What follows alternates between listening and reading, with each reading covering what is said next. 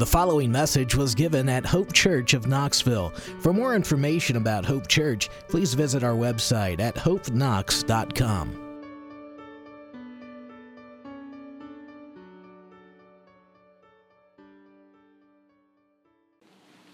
He has a few moments to get there.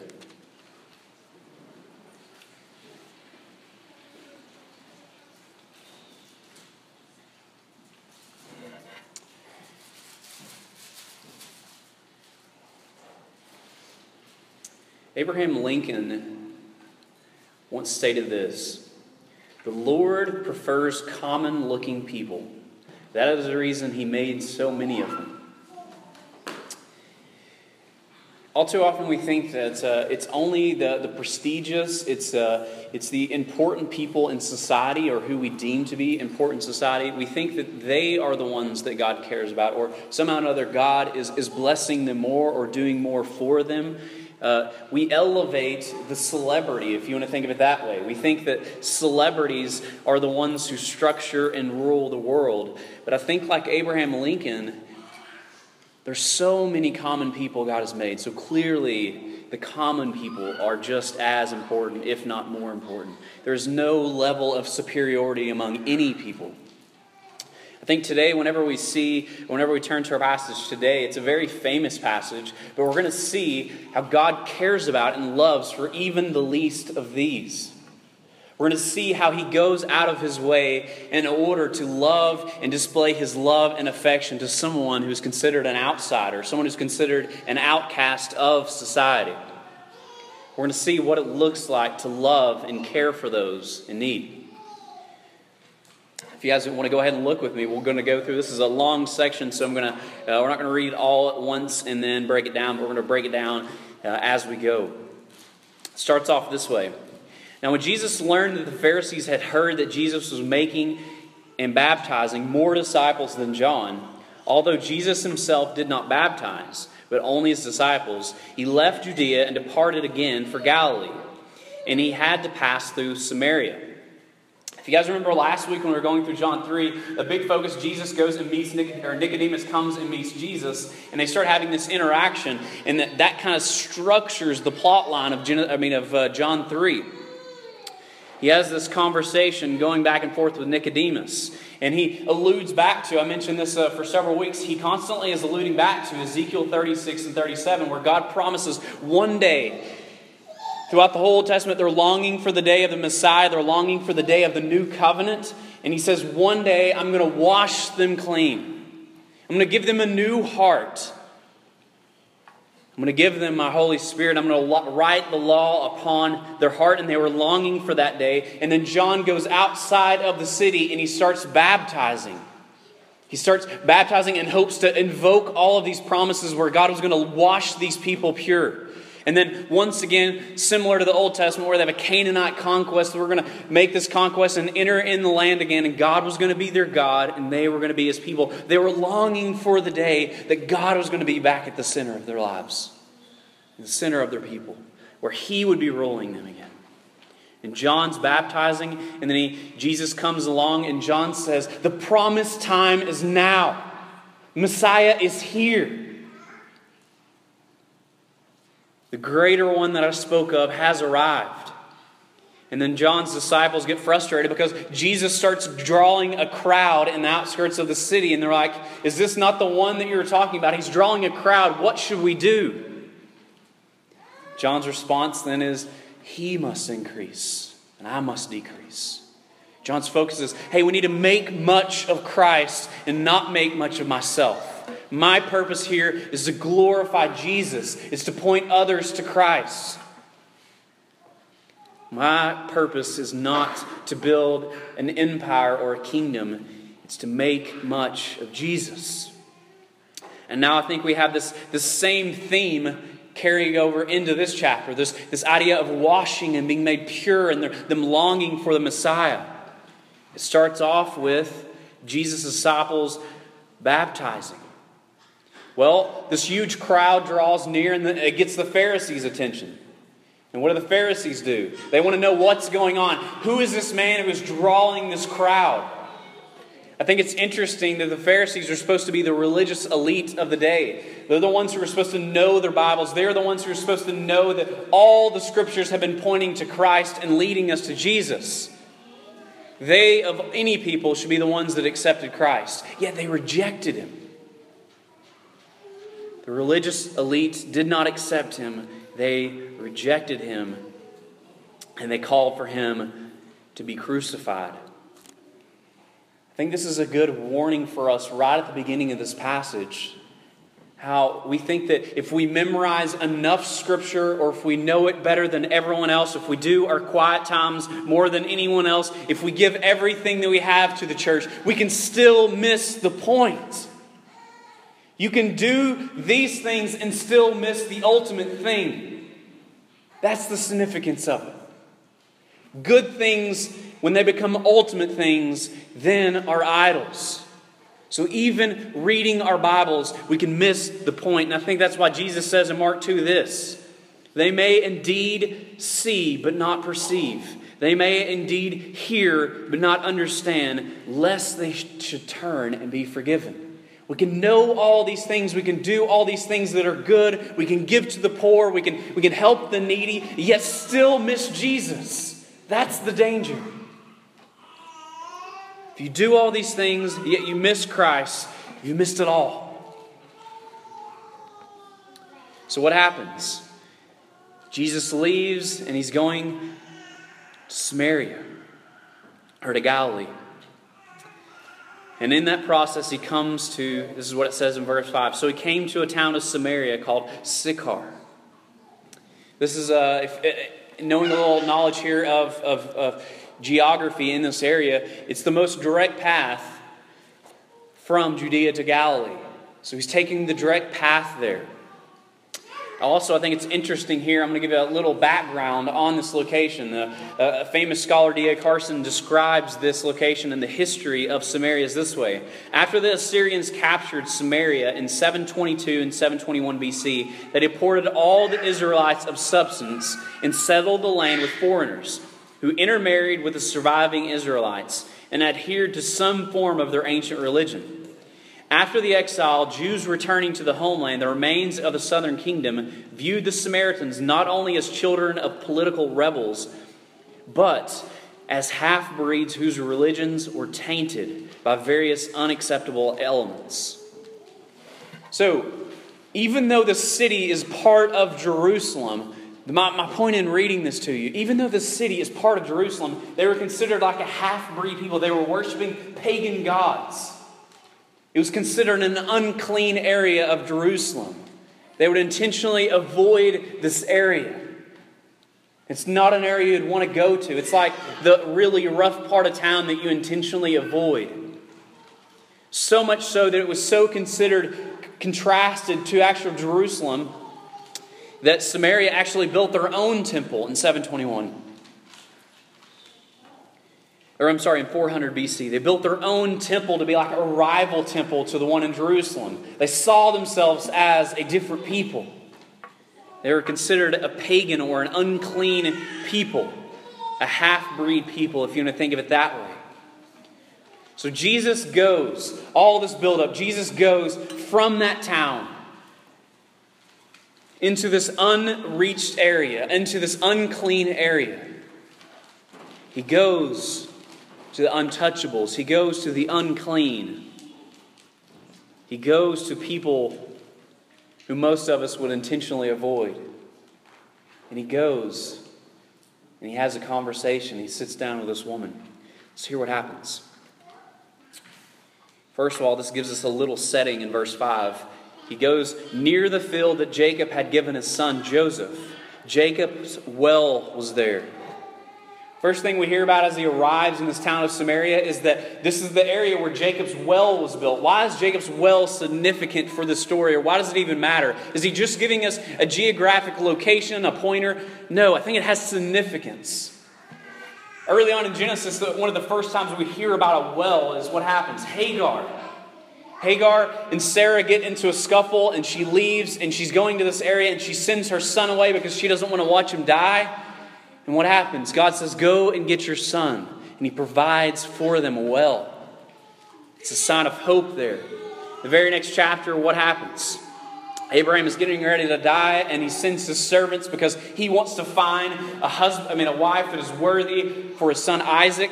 And he sends his servant, and at a well, the servant meets Isaac's soon-to-be bride, Rebekah. And then also, similar to that story, like father, like son, if you want to think of it that way, Jacob goes and he's looking for a bride as well, and he meets Rachel at this well. It starts getting to the point in the Old Testament when you see these wells, you start thinking that wedding bells are soon to occur if a well enters into the story. There's this theme of God's faithfulness and God providing at a well throughout the Old Testament. So it's interesting that Jesus comes to this well. He comes to this unclean woman. If you remember the story of Jacob, he goes and serves. He tells Rachel's father, he says, I'm willing to serve for her. I'll serve you 7 years for her. What happens? Her father lies, and then he has to serve another 7 years. He gives up 14 years of his life just so he can have this bride. And he ends up marrying Leah first instead. And then he marries Rachel because of Rachel's father's deception.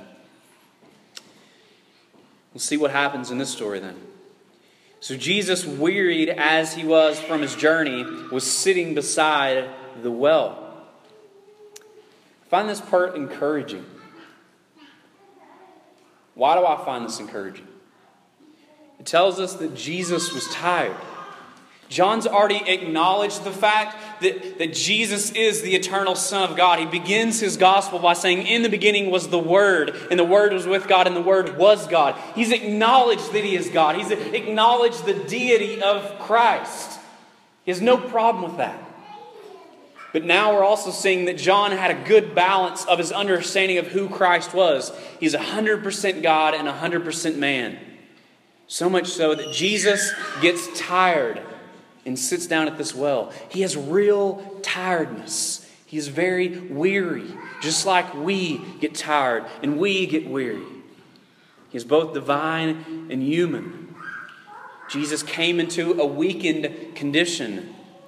He took on humanity. He took on flesh so that his struggles were real struggles. When he's out in the garden being tempted by Satan, they are real temptations. He can empathize with us in our struggles. He can empathize with us in our tiredness.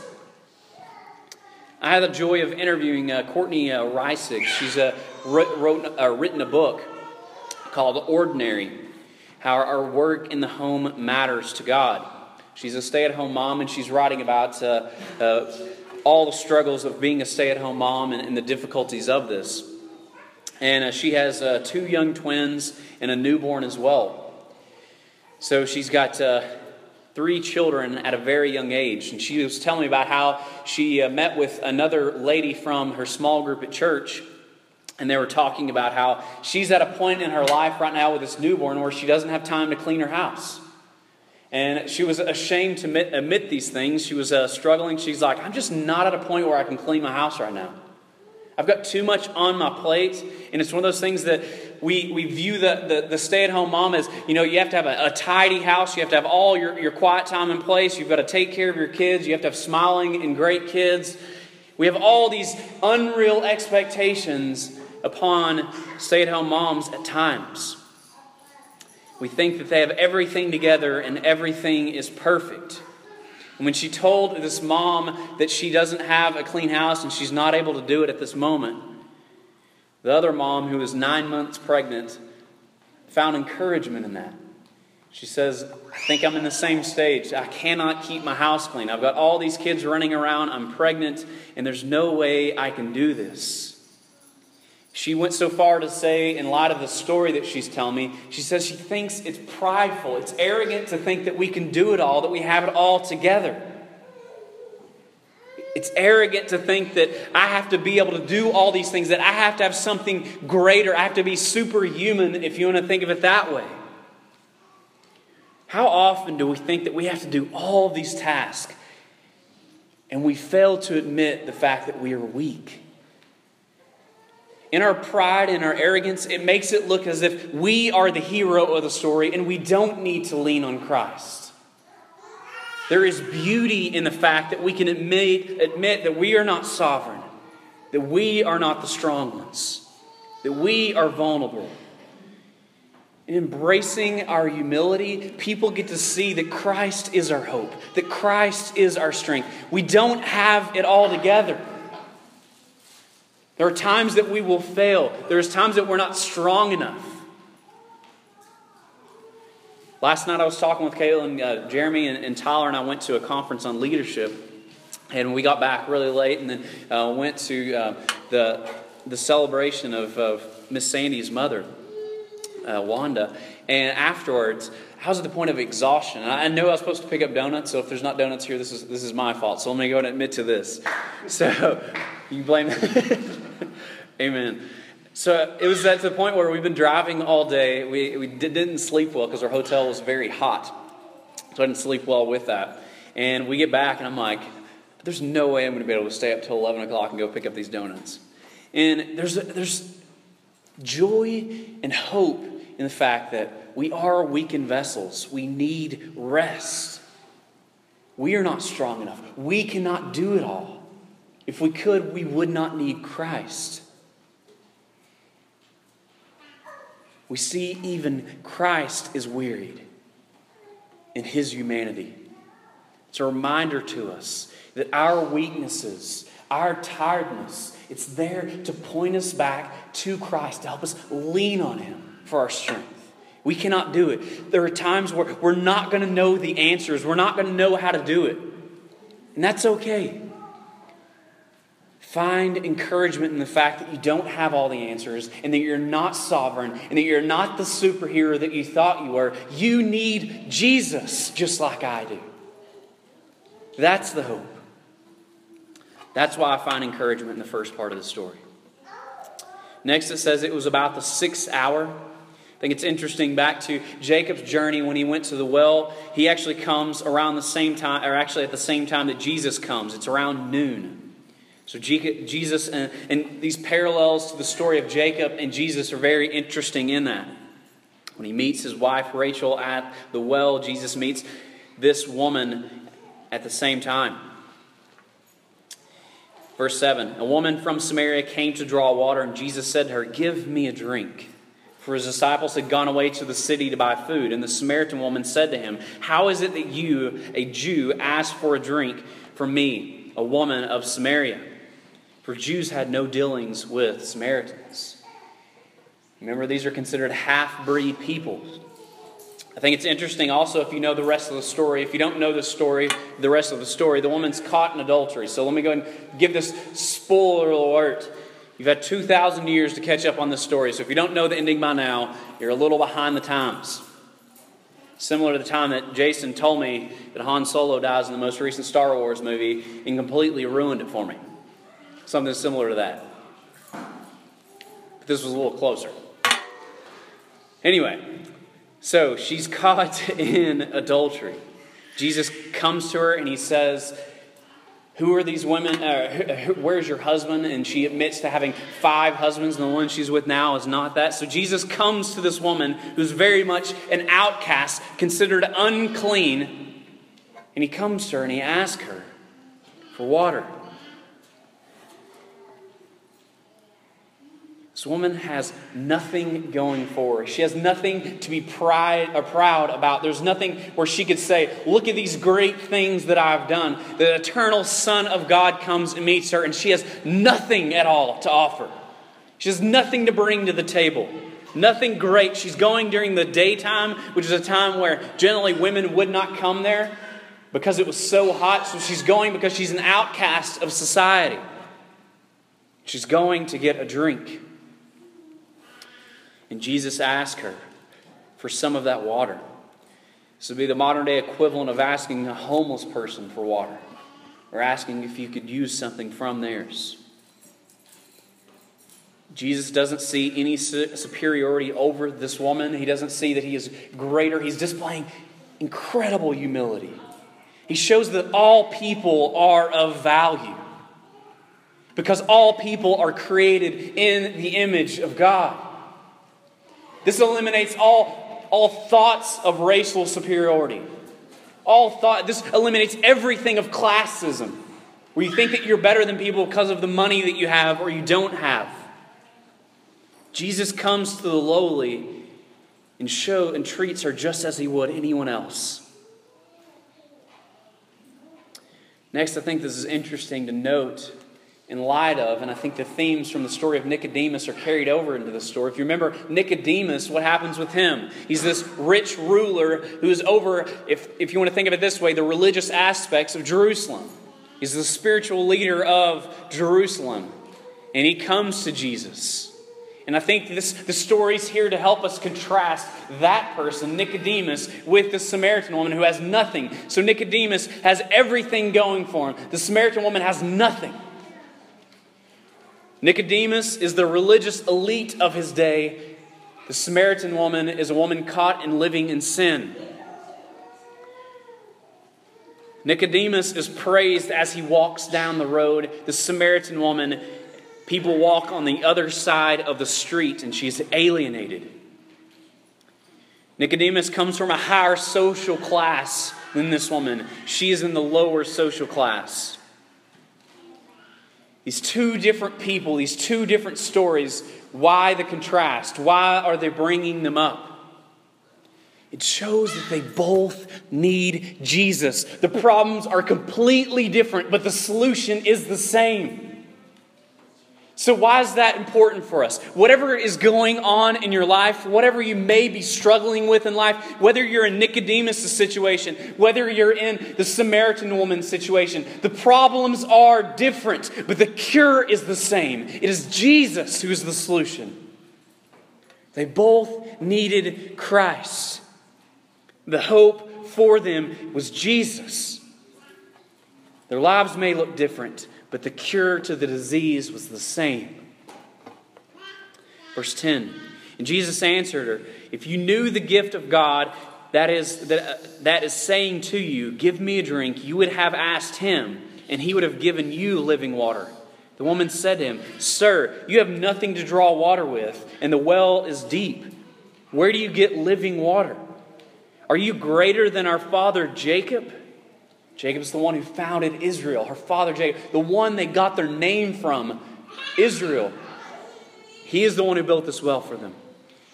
And he gave us this well to drink from it himself, as did his sons and their livestock. And Jesus said to her, everyone who drinks of this water will be thirsty again. But whoever drinks of the water that I will give them will never be thirsty again. The water that I give you will become in him a spring welling up to eternal life. In order to get this theme of water and cleansing throughout, I'm going to read a couple of verses to build up to this, to help get an explanation of what is Jesus referring to in this water. If you guys remember back to the Garden of Eden, there's rivers flowing to and fro from it.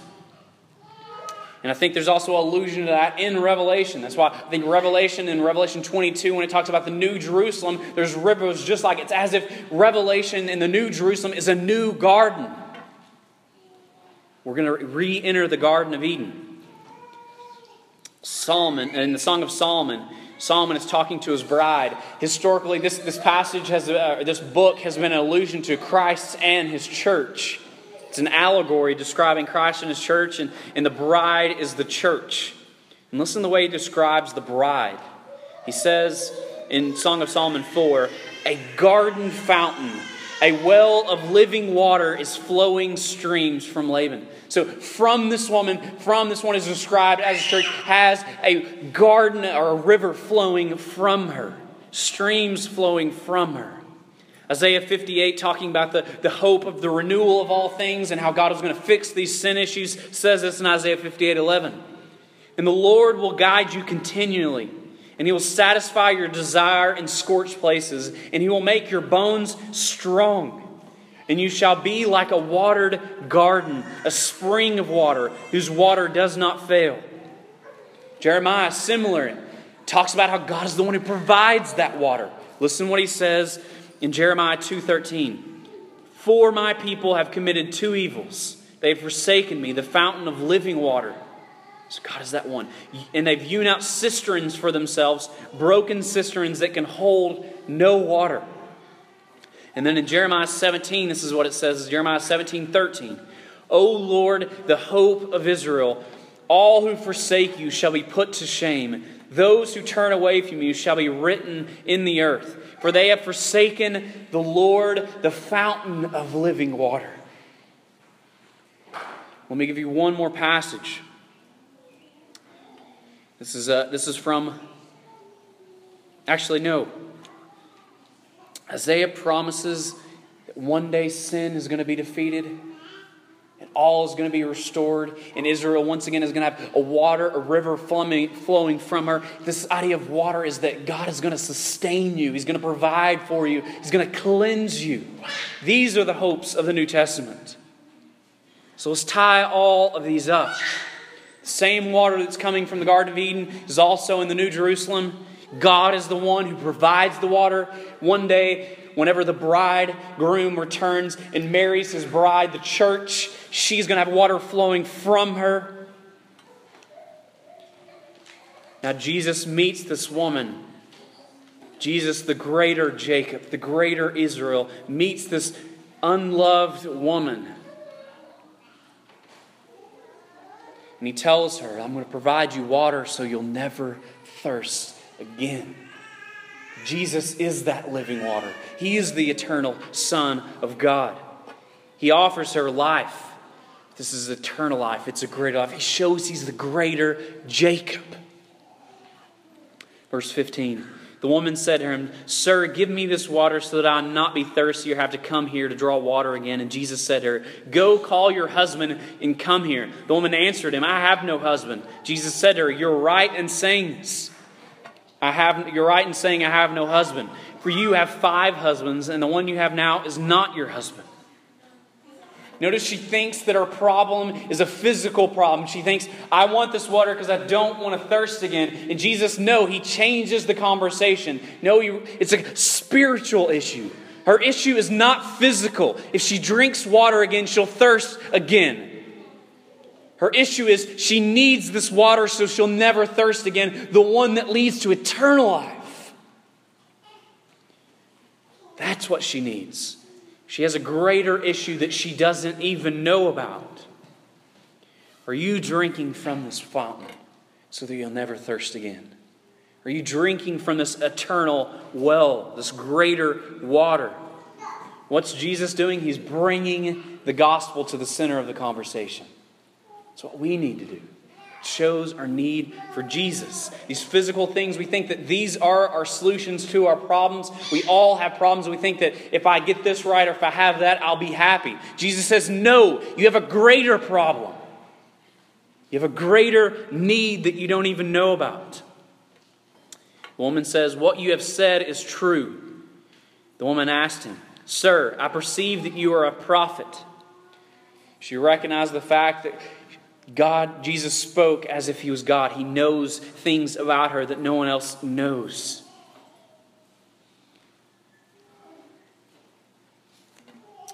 Verse 20, her fathers worshipped on this mountain. So she wants to know the answer to this, recognizing that He's from God. She wants to know this answer. Our fathers worship on this mountain, but you say in Jerusalem is the place where people ought to worship. And Jesus said to her, Woman, believe me, the hour is coming when neither on this mountain nor in Jerusalem will worship the Father. You worship what you know. We worship what we know. For salvation is from the Jews. But the hour is coming and is now here when the worshipers will worship the Father in spirit and in truth. And the Father is seeking such people to worship Him. God is spirit, and those who worship Him must worship in spirit and truth. You see what He's doing there? He's alluding back to Ezekiel 36 and 37. The promise that one day God is going to wash us clean. One day we're going to receive His Spirit. We're going to worship Him in spirit and truth because we'll have the law written upon our hearts. She says, which one are we supposed to be worshiping at? In Samaria or in Jerusalem? Which one is the correct place? And He says, no, you've missed it. The focus is not the land. The focus is the fact that we're going to receive the Holy Spirit and that we're going to one day worship Him throughout all the earth. Abraham was promised the nations, and we're going to see that fulfilled in Christ. The hour is coming, and I think the hour he's referring to, he'll later say, my hour has come, which is the cross. Let's read this last part together. The woman said to him, I know that the Messiah is coming, he who is called Christ. When he comes, he will tell us all things. And Jesus said to her, I who speak to you am he. Just then the disciples came back. They marveled that he was talking with a woman, but no one said, what do you seek? Or why are you talking with her? So the woman left the water jar and went away into a town and said to the people, come see a man who told me all that I ever did. Can this be the Christ? And they went out of the town and they were coming to him. The story ends with a spiritually unattractive lady who had nothing to offer her. If you guys remember the story back with Rachel and Leah. Rachel was the beautiful one, the attractive one, and that's who Jacob wanted to marry. But he ended up marrying Leah, the unattractive one, because of Laban's deception. Leah had nothing to go for her. She ended up being despised by Jacob. She was unattractive. Jesus similarly meets a woman at the well who is spiritually unattractive. Jacob gives up 14 years of his life to capture for himself a bride who is spiritually attractive. Jesus lays down his life for this woman who is spiritually unattractive.